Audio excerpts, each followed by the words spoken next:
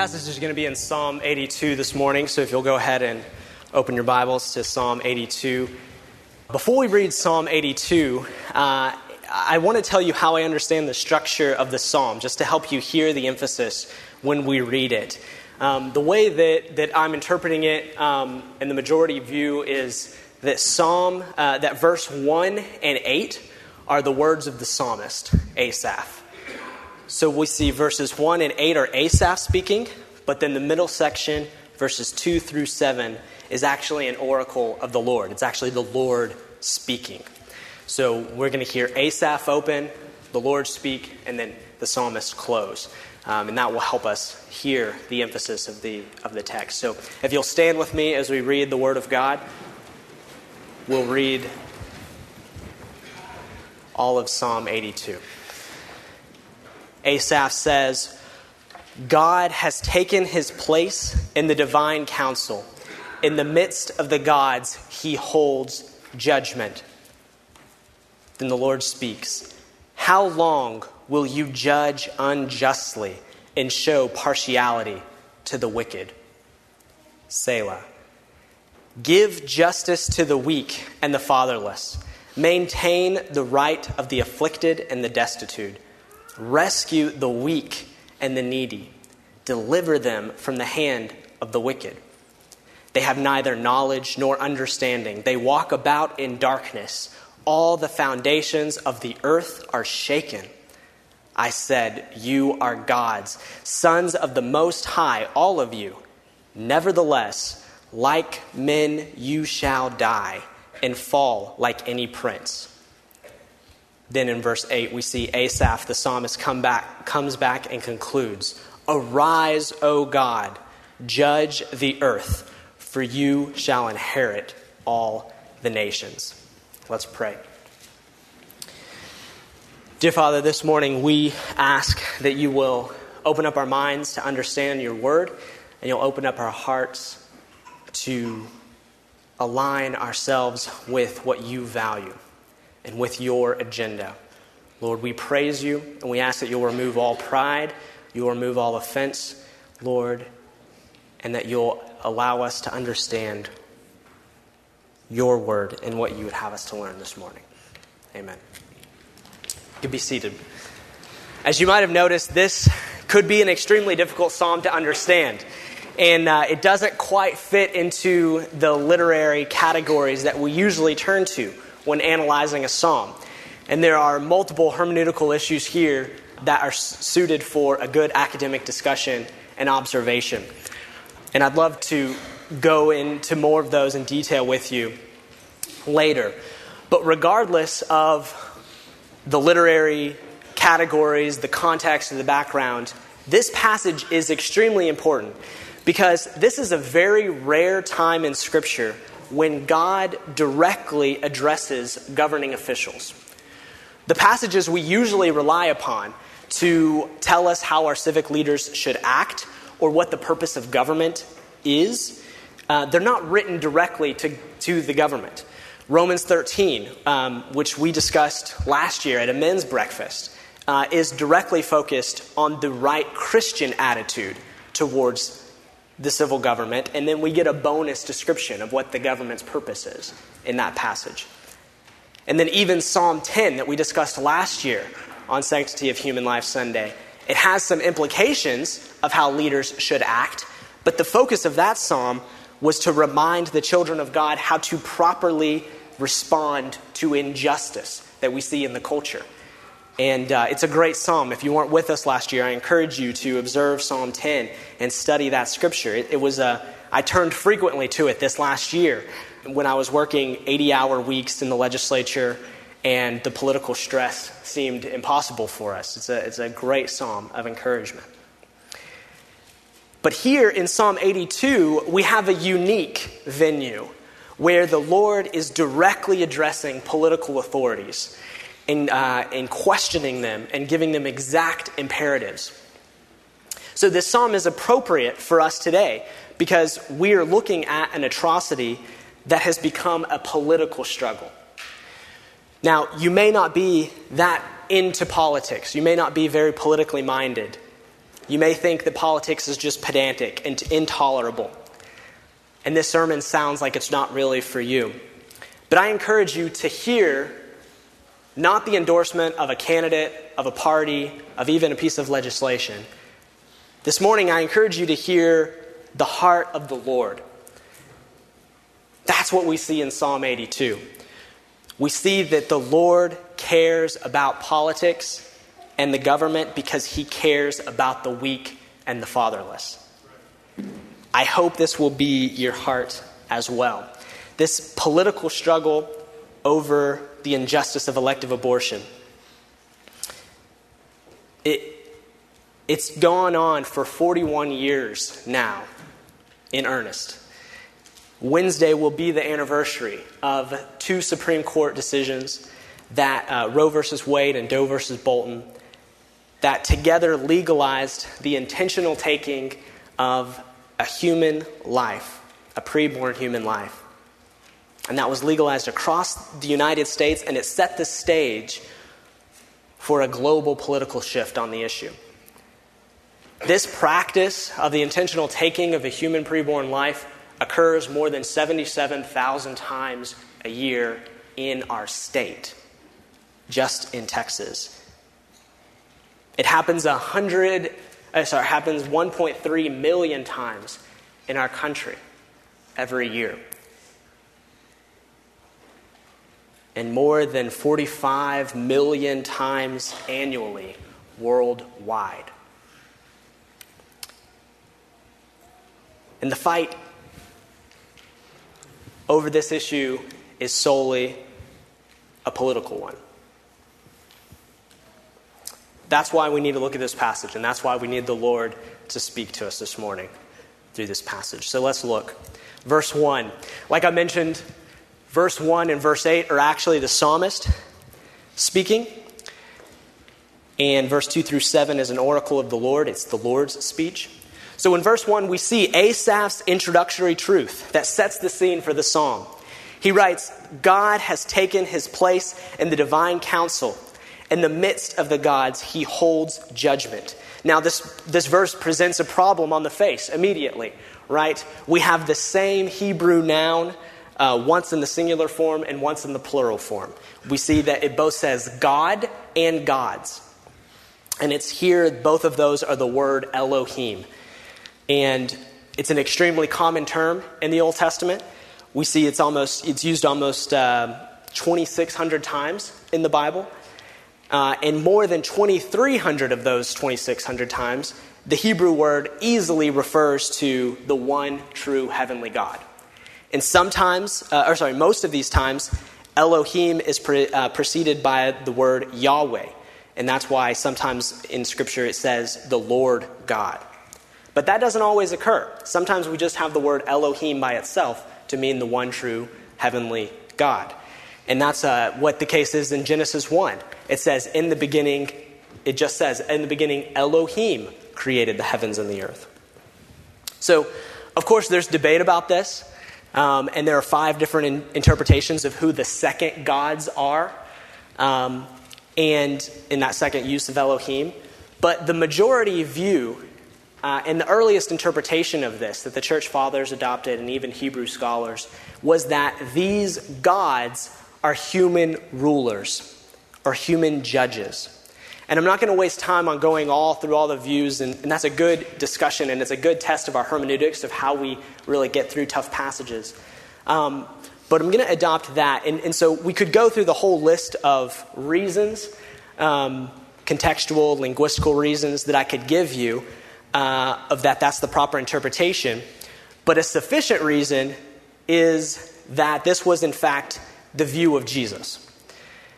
I know this is an academic congregation. Most of you are seminary students or have been in seminary. But does that sound like a sufficient reason that Jesus thought so we should agree with him? I'll take your silence as a yes. We're going to go with Jesus on this hermeneutical question. In John 10, Jesus actually cites this psalm. He actually talks about Psalm 82. And he's in a debate, and he uses this psalm and the use of the word God and sons of the Most High to deflect criticism for calling himself the Son of God.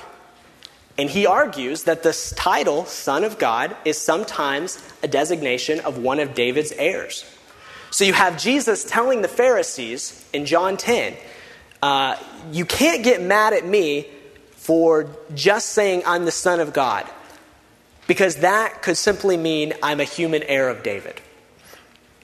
So Jesus' whole argument was based on this idea that the word God's in verse 1 and the term Son of God in verse 6 is actually referring to humans. And so when he claims to be Son of God, he could just possibly be calling himself a human. Now we know Jesus' real point in John 10 was to expose the heart of his critics. We know that in John 10, Jesus was really using this argument to show that they weren't seeking the truth. They weren't even seeking the Lord. They weren't even seeking a Messiah from David. They were actually just looking to catch Jesus in an area, in a rhetorical trap. But it is interesting. So we have Jesus giving us some guidance here of how we should interpret this second use of Elohim.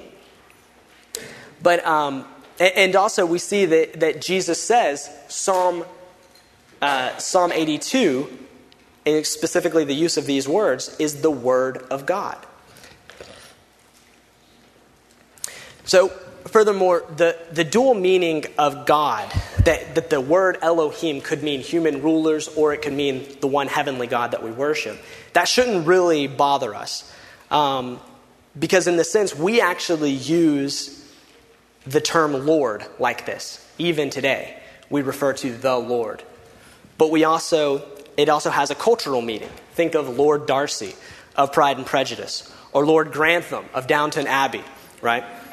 I have to admit, I don't watch Downton Abbey. I had to look that up. Might have lost some credibility there, but... But this psalm is addressing human rulers, and it shouldn't bother us that the word is used for God and for human rulers. We do the same thing every Sunday morning whenever we worship, and then Sunday night when we watch Pride and Prejudice or Downton Abbey. I don't know what day Downton Abbey's on TV. Sorry, I might have missed that one. So this psalm is addressing human rulers, leaders, and political authorities. And verse 1 is claiming that God is present in their civic assembly, in their courts, their councils, their governing meetings. And that's what divine assembly means. Because since the noun God could be referring to rulers, the adjective divine could also be referring to just governmental. And that's what we see here, civic or governmental. So that's what we see. Asaph is saying in verse 1 that the true heavenly God is not just present, passively observing the governmental assemblies, but he is judging the deeds of those rulers while they are done.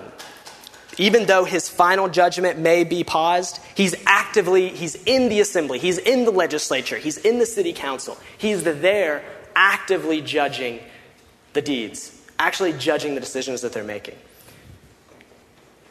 In the Texas legislative session in Austin, when elected officials are on the floor debating a bill, a non-politicized bill, something that really wouldn't matter to most of us, like livestock liability or who has the authority to audit another office of the government, or something that we really don't care about. It may be important, but it's just not that politicized.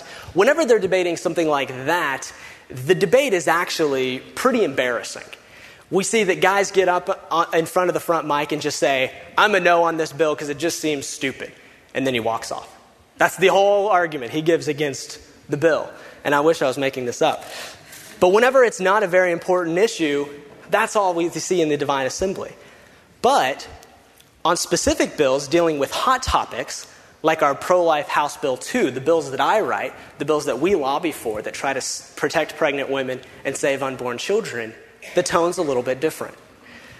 Because the gallery in the legislature is full. So legislators on the floor, and they can look up and see there's a lot of people listening to their words. They know that there are thousands of people watching online, the live stream online, which I know some of you were this summer when we passed the pro-life bill. The stakes are a little bit higher. And now they still say idiotic things, don't get me wrong, but they're generally more calculated. And this is the intended impact here that Asaph is saying, is that the accountability of God, it doesn't depend upon a live stream online, and it doesn't depend upon citizens in the Capitol gallery, but the Lord is the audience. The Lord is there, judging them, listening to them. Now, once we realize, we do the hermeneutics and we go through the terms, and we realize that God is talking to authorities here, governing authorities, we might get a little comfortable. We might think, I'm glad I'm not the president or a legislator or a city council member.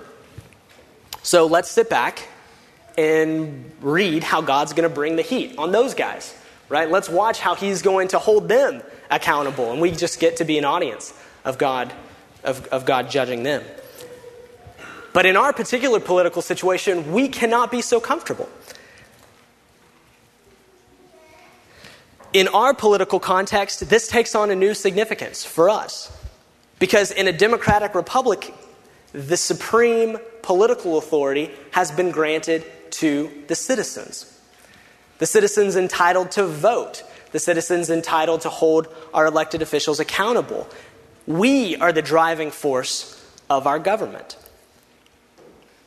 Given this system, where the buck stops with us and the leaders that we put in place, we become the governing authorities.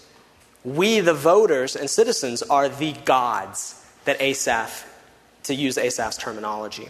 We're the ones in the divine council leading our nation by God's sovereignty. And you may think we have a limited role because we only get to vote twice. We only get to vote every other year. We only get to decide who the president is every 4 years. But at the end of the day, the political power rests with us. And the leaders, even judicial figures, are indirectly chosen from us by who we put in place to choose them. So we become the gods. This is, and it's by God's sovereignty that is the case. To skip ahead a little bit, we see that this is the whole point of verse 6 of chapter 82. Remember, God is speaking here, and in verse 6 he says, I myself said, you are gods, sons of the Most High, all of you. Verse 6 is pointing out that God has appointed these political powers to their positions of authority. When God calls the leaders, when God puts the leaders in position, he's actually sanctioning them. He's actually allowing them to have that influence. And that is exactly how it is with us as voters. It is historically unprecedented that citizens, you and me, regular people, have this much political power, and we really underestimate that. There's been studies on looking at all the civilizations in history, all the different citizens, and we are less than 3% of individuals, humans who have lived on Earth, have as much political power that we do. And when you look at ancient times, when you look at even 400 years ago, how regular citizens like us, who are not born into royalty, how much political influence they have, it really is historically unprecedented that we get to choose our leaders. We get to guide the direction of our nation through elections and through our democratic republic. In verse 6, we're seeing the goal that rulers receive their authority as representatives of the true God. And that's why Scripture constantly calls us to respect governing authorities, to respect even pagan leaders in Romans 13 and 1 Peter 2:13. Just to remind you how clear Paul is about this, he says in Romans 13, he says, there is no authority except from God. And those that exist have been instituted by God. There's no way of getting out of this. God is sovereign in choosing who are the political leaders. So I encourage you this morning, one of the things is to reflect upon this responsibility that you have, that God has sovereignly put you in this nation, in this political environment, with this system. You know, if you were born into a different context, if you were born into a monarchy, and you happen to be up next to sit on the throne, that you knew soon you would be the king or you would be the queen making the decisions, you would take that extremely important. That you would see that as extremely important. You would actually look in Scripture closely to see, how should I rule as a leader, right? But here, we have been put on the throne by God's sovereignty, so to speak. We have been given the political power as citizens and as voters. And what we do when we don't take advantage of that role as citizens is that we hand the throne, the crown, off to someone else. Is that we say, I know the Lord has sovereignly put me in this place of position, but I'm going to pass it on it. I'm going to let someone else make these decisions, and they may be according to biblical principles, and they may not. So this Psalm 82 is actually about us. And in verses 2 through 7, we see the Lord is talking to us as a collective body of citizens, as voters, as the governing officials of today. Now, we see, so let's look at verse 2 through 4. We see that these are God's words, and he's addressing the civic leaders. And he addresses them with an accusation and a directive. In verse 2, the Lord asks, how long will you judge unjustly and show partiality to the wicked? This tone of questioning that God, with his rhetorical question, this tone is similar to what Jesus himself tells the Pharisees in Luke 11:42. Jesus clearly says to the Pharisees, he says, woe to you for neglecting justice. And he's talking about the religious leaders who had a lot of political sway. This is a heavy charge, and it was an accurate one. We read about the Pharisees, and we see that they were showing partiality, that they were judging unjustly. But here, the Lord is speaking to rulers, and he has two prongs in his rhetorical question in verse 2 of Psalm 82. First, he says that they judge unjustly. The Hebrew term here carries the notion of iniquity and unrighteousness. It's not so much a legal term as a moral term. So in effect, God is saying your judgments and political decisions are morally corrupt. Now, in this context of Psalm 82, the social structure placed a few owners of land at the top of the social pyramid, and that they dominated everyone else who wanted to work on their land. And so this system, this social structure, opened itself up for a lot of abuse of the landowners to the workers, because these workers would essentially be indentured servants. And judges in that context were necessary to make sure these landowners were not taking advantage of and systematically abusing those that they hired for years at a time. Their contracts weren't day to day, they were years at a time. And so judges were necessary to make sure that the rich weren't taking completely advantage of the poor and abusing them. And it seems like they failed because they're judging unjustly. And the second point is that they show partiality to the wicked. So apparently these leaders are defending and siding with the landowners, with the criminals, and not the victims, and not the poor. So we've seen that God hates partiality. We see that he hates all prejudice, whether it's based on gender, race, socioeconomic status, education, or age. James makes that irrefutably clear in chapter 2 of James. He hates it. God hates partiality. He hates prejudice because God values human life, regardless of usefulness, regardless of its social status, how much land that individual owns, or any other criteria we could come up with. All humans are made in his image and possess immeasurable value. We see in the Genesis account, in the creation account in Genesis, we see that humans are God's co-regents. And they've been placed on earth as his representatives to be the head of the creation order. God has a specific place in creation for humans, for all humans. In any way that man makes to try to divide up, so that some humans are more important than others, is despicable in the sight of the Lord. That's why partiality is such a big deal. That's why James takes it so seriously in chapter 2 as well, when there was partiality in the church of all places. Now, this emphasis of the question, how long? Okay, looking at verse 2, it says, how long will you judge unjustly? How long will you show partiality to the wicked? This indicates that there was a sustained, systematic pattern of injustice. This year, like I mentioned earlier, marks 41 years in the U.S. of a systematic, utter disregard and violent destruction of our preborn neighbors, which has been legally sanctioned and allowed by our government. The injustice of elective abortion is being marketed and sold in sound bites, in ads, and in talking points to women constantly. It's unrelenting. It is a systematic culture. How long will our culture encourage this pattern of devaluing women, of devaluing human life, children, and human sexuality? This sustained pattern of injustice in our culture today has caused the outcome where 1 out of every 4 women in the United States has had an abortion by the time they're 30 years old. 1 out of 4. Just think about statistically what that means for you.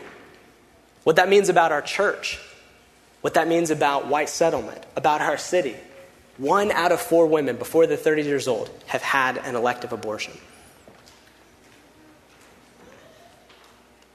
How long? After that rhetorical question that the Lord asks in verse 2, the Lord gives them 4 penetrating divine imperatives.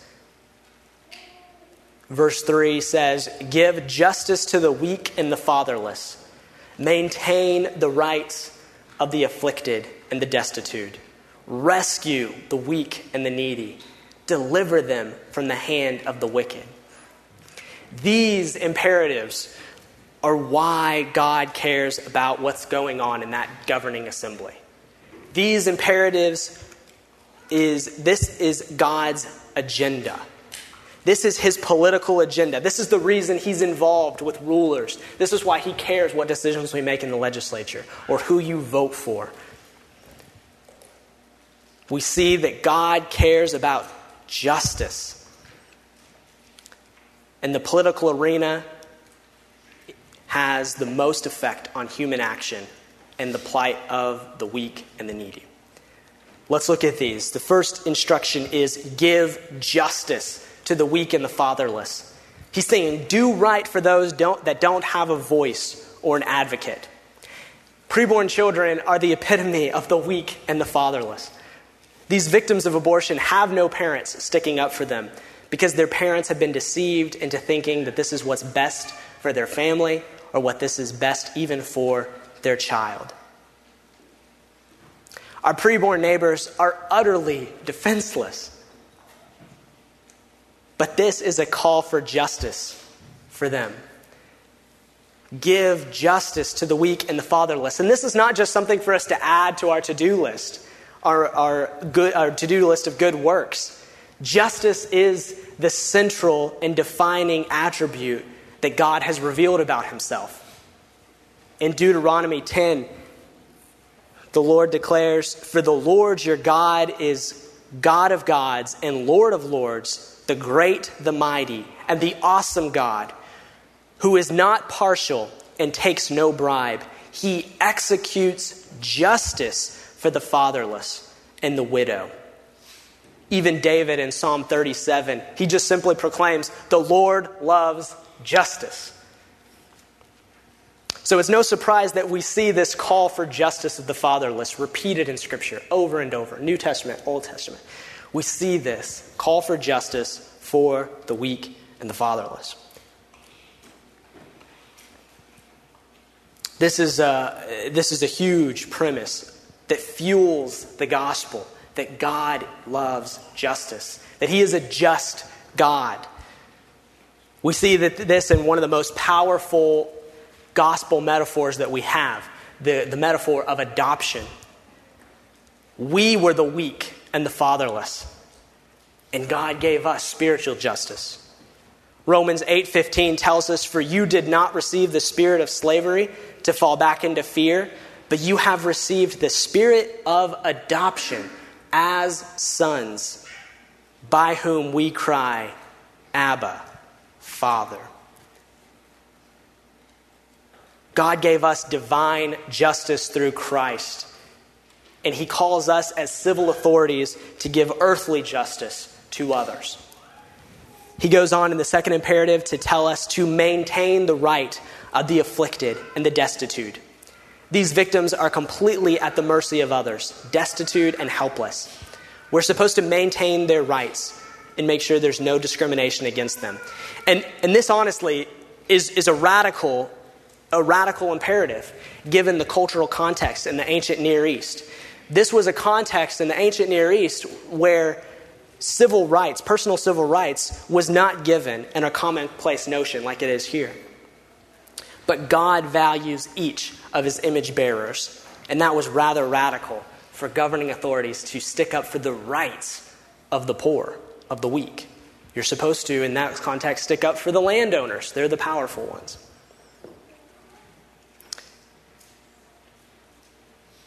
We're called to protect the afflicted and the destitute who have nothing. And in our case, our preborn neighbors. They don't even have a voice to cry for help with. The third imperative is rescue the weak and the needy. Rescue, it says. They're in a helpless situation and need the action of another on their behalf. We're not just called to a fight for these individuals in the Capitol or in the courtroom. We're called to go out and rescue them. The Lord continues, deliver the weak and the needy from the wicked.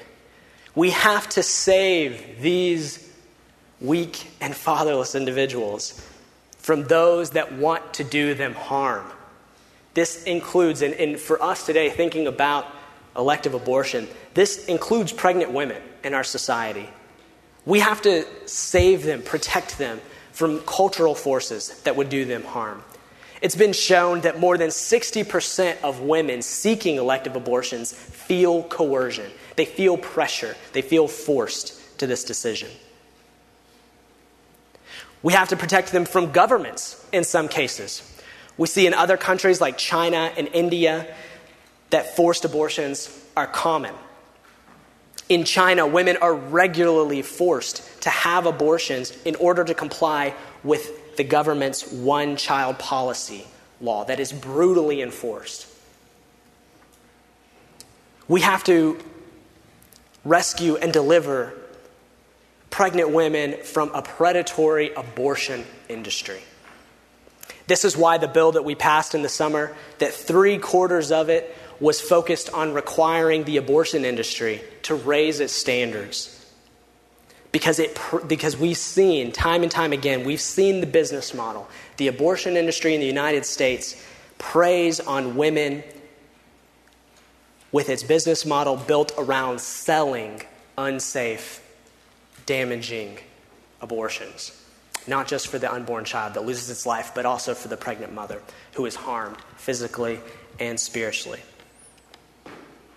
Now, textually, we have an irony here. We see in the text, the wicked are the ones that are being shown partiality in court in verse 2. But they're the ones here in this verse, in this imperative, the wicked are the ones with their throats around the necks of the weak.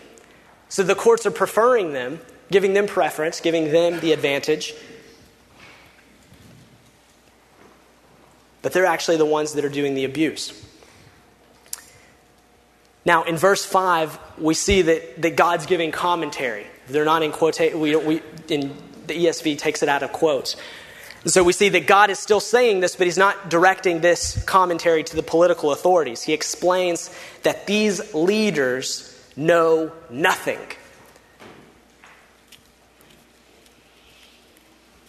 that they don't possess the knowledge and they lack understanding. They neither have the facts nor the wisdom necessary to do the job the Lord's given them of governing. That's a long way to say that they're idiots and they're fools. This level of ignorance and foolishness results in them walking about in darkness. This obviously brings to mind the imagery used in the Bible, even Jesus himself. And we see a good example in 1 John of this imagery of darkness and light, walking in the light, and the implications of walking in darkness. In a lighter analogy, I think of my 3-year-old son, Nahum. He loves to play pirate with a sleeping mask that we have at the house. And so he usually puts the sleeping mask over his head and covers one of his eyes, and he's a pirate, magically. Now, when he's feeling particularly piratey, the sleeping mask goes all the way over his eyes, both eyes, right? That creates a problem. Because then he's, double the pirate, and he goes about playing like that. And when you're a 3-year-old, playing means running around and jumping around. Now, from a parental standpoint, we see him running into walls. We see him jumping into furniture, right? It's absolute foolishness. And it drives my wife crazy because she knows the serious injury that it could cause him or his 1-year-old sister. He's oblivious, This is a fraction of the perspective of our Heavenly Father, looking at us, what we do morally when we cover our eyes, when we walk in darkness, and the harm that we're causing ourselves and the consequences to our society. The consequences of all this ignorance, look at what the Lord says.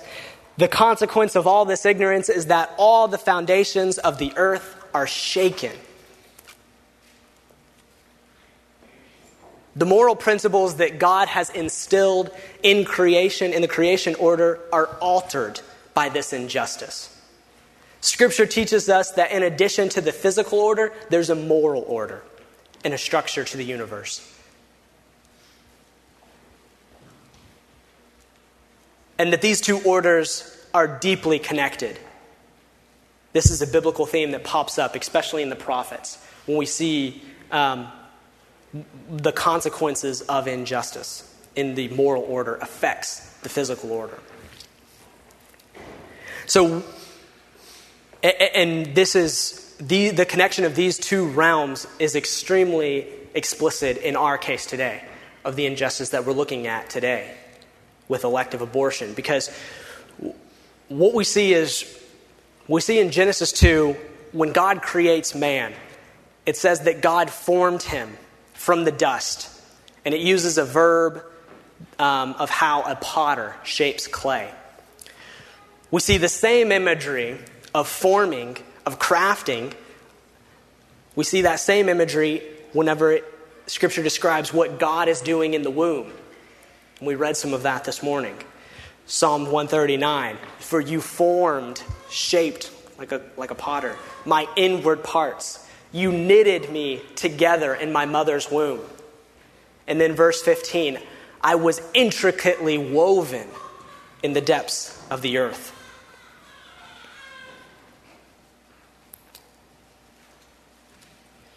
So while God is knitting together in the womb, the darkness of elective abortion actually tears apart that life.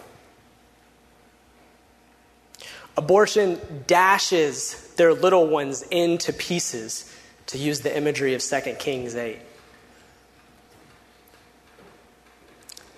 Sin is parasitic on creation. This wrongdoing in the moral order affects the creative order. It's actually anti-creation. It drains the life from an originally good thing. And that draining actually destroys creation.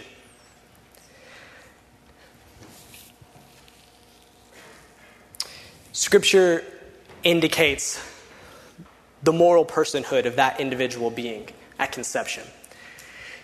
And this is the core question in the debate about abortion, of whether that human in the womb is actually a moral person. This was at the core of the decision of Roe, and that judicial decision hinged upon whether preborn humans were moral and therefore legal persons. And there's several points on this, and if you really are struggling with the scripture review on this, I'd love to talk to you and give you some resources that go through the whole biblical account. But for now, I just want to point to two things. First, that David and multiple prophets, they identify the beginning of their own personal existence at conception. And that's what we saw in Psalm 139. We see Jeremiah does the same thing very clearly. We also see that there are legal principles in the Old Testament that the legal protection you would give for a full-grown life outside of the womb is the same legal protection you need to give for life in the womb. And the consequences are the same for murder as is for causing the murder of an unborn child. So I do see a clear point being made in Scripture that abortion is murder. And like all other murders, it's an ultimate act of injustice. The Lord goes from this talking about this undoing the foundations of the earth into verse 6. And the Lord says, I said you are gods, Son of the Most High, all of you. Nevertheless, like men, you shall die and fall like any prince. I cited Paul's clarity earlier that there is no authority on earth except from God. And this is the same clarity with which Jesus spoke to Pilate, right? When Jesus said, Jesus is telling Pilate, he says, you would have no authority over me at all unless it had been given to you from above. So in verse 6, we see the same thing. God is saying, I have given you, human rulers, the authority as my regents on earth, but I haven't made you divine. You shall die, and you will fall like any prince. Unlike the heavenly God, these gods are Adam, to use the Hebrew word. They are still mortal men. All the greatest politicians, judges, and presidents, all the leaders that we may respect on earth are still under the effects of the fall and are subject to physical death. They will still die. This obviously points to the greatness of God, that God is that God is a greater judge, that God is a greater political leader and king. And that's what we see Asaph remembering in verse 8. Asaph goes back to this. And so what we see is the psalmist back in verse 8 giving his conclusion. He says, arise, O God, judge the earth, for you shall inherit all the nations. The psalmist here is reminding us that human justice is limited. Even the most utopian and biblical society in human history. I'm clearly thinking of the Great Republic of Texas. The most utopian and biblical society in human history is not capable to facilitate full justice. We are called to give, promote, and love justice, but we can't do it alone.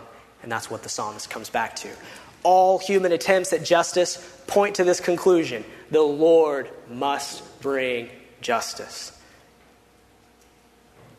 It says, stand up and judge all the earth, not just the leaders. And then he writes, you shall inherit the earth. These concepts are related. Asaph is saying, Lord, you can judge the earth because it is all yours. You own it all. You are sovereign over it all, and you can judge it.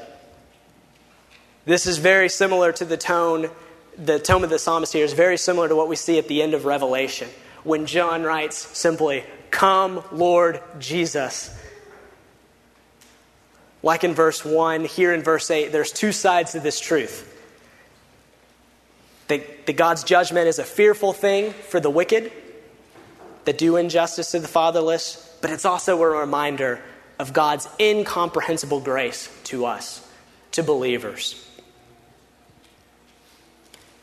Asaph is pleading with the Lord to judge and restore justice only like a believer could, only someone who understands the justice of God. This morning, we can cry out for the Lord to judge the earth because we are also the recipients of his grace.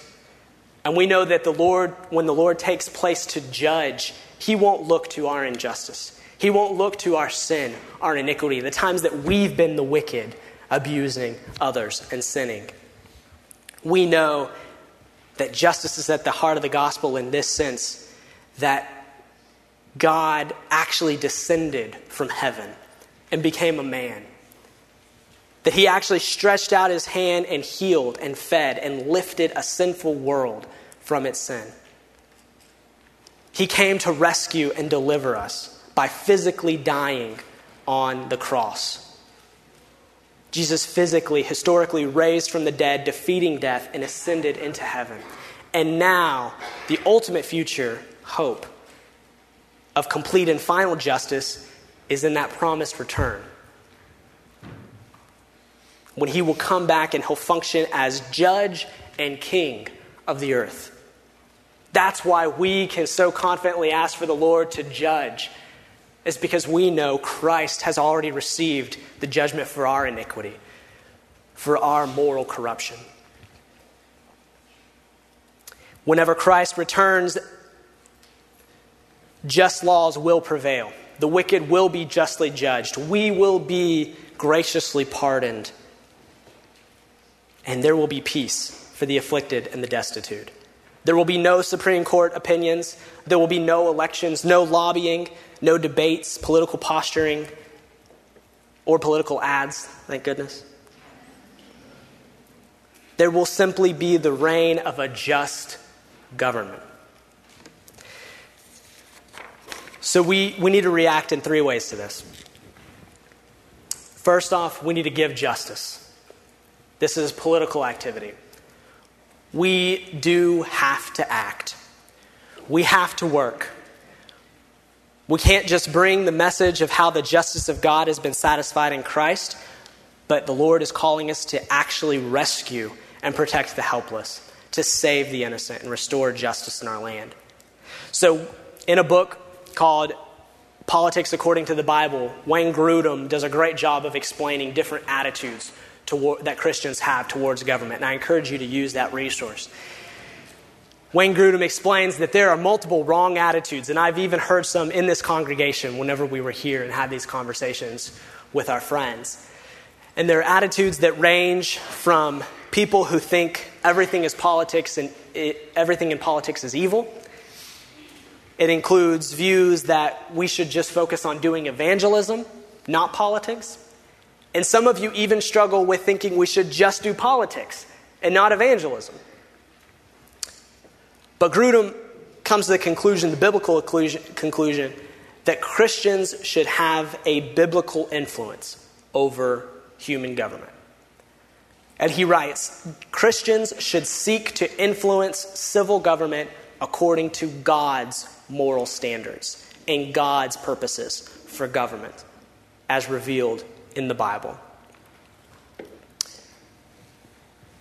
And that's what we're seeing in Psalm 82, is that we as political authorities are being called to be political, to have a political agenda, because the Lord has a political agenda.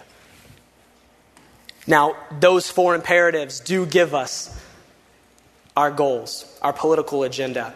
And while we may disagree on how to apply these to our current political situation and our political environment and the laws that we have on the books, while we can have that discussion, that needs to be our goal, and that needs to be our filter. God cares about what's going on in the governing assembly because the weak and the fatherless are at stake. And we have to care too. So this means voting. This means registering to vote for some of you. This means researching what and who we're voting on. This means advocating for the weak and the fatherless to our elected officials. Voting is not enough.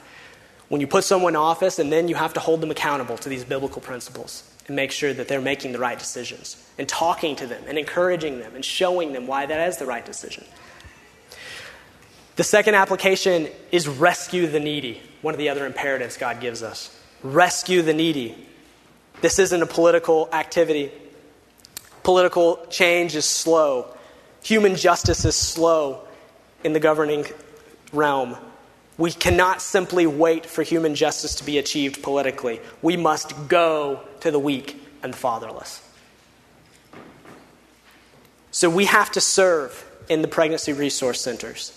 We need to volunteer at the women's shelters and give to these ministries. We even need to open up our families to the ministry of adoption and reach out to these weak and fatherless individuals. We need to give to the Ramey Fund here at Redeemer that helps families participate in that ministry of adoption and physically deliver these children. If your family can't open up their home, I encourage you to open up your wallet to that so that others who have been called to that ministry are able to. And the third point, the third application we see is that we need to be like the psalmist here. We need to be like Asaph. We need to petition the Lord for justice. We need to pray. Asaph is not just recording what God is saying to these rulers. He's not just going to sit back and watch the showdown of God bring judgment on these wicked individuals, but he cried out to the Lord in this psalm. We need to pray for the safety of the oppressed. We need to constantly pray for the preborn, that they'll be spared and live. We need to pray against the wicked. We need to pray that the abortion industry, that the human trafficking industry, that the pornography industry will crumble. That they will lose their appeal. That they'll lose their taxpayer funding. That they'll be exposed as the wicked who prey on the weak and the fatherless. And lastly, like the psalmist, we need to petition the Lord for justice in the sense of praying for pregnant women. That they'd be courageous, strong, and find rescue and deliverance, physically and spiritually. Let's pray. Dear Lord, we praise you for Scripture. Lord, we praise you for the clarity of Scripture. Lord, and we ask for the same amount of clarity in our speech, and we ask for the same amount of courage in our lives to stand up for the weak and the fatherless, Lord.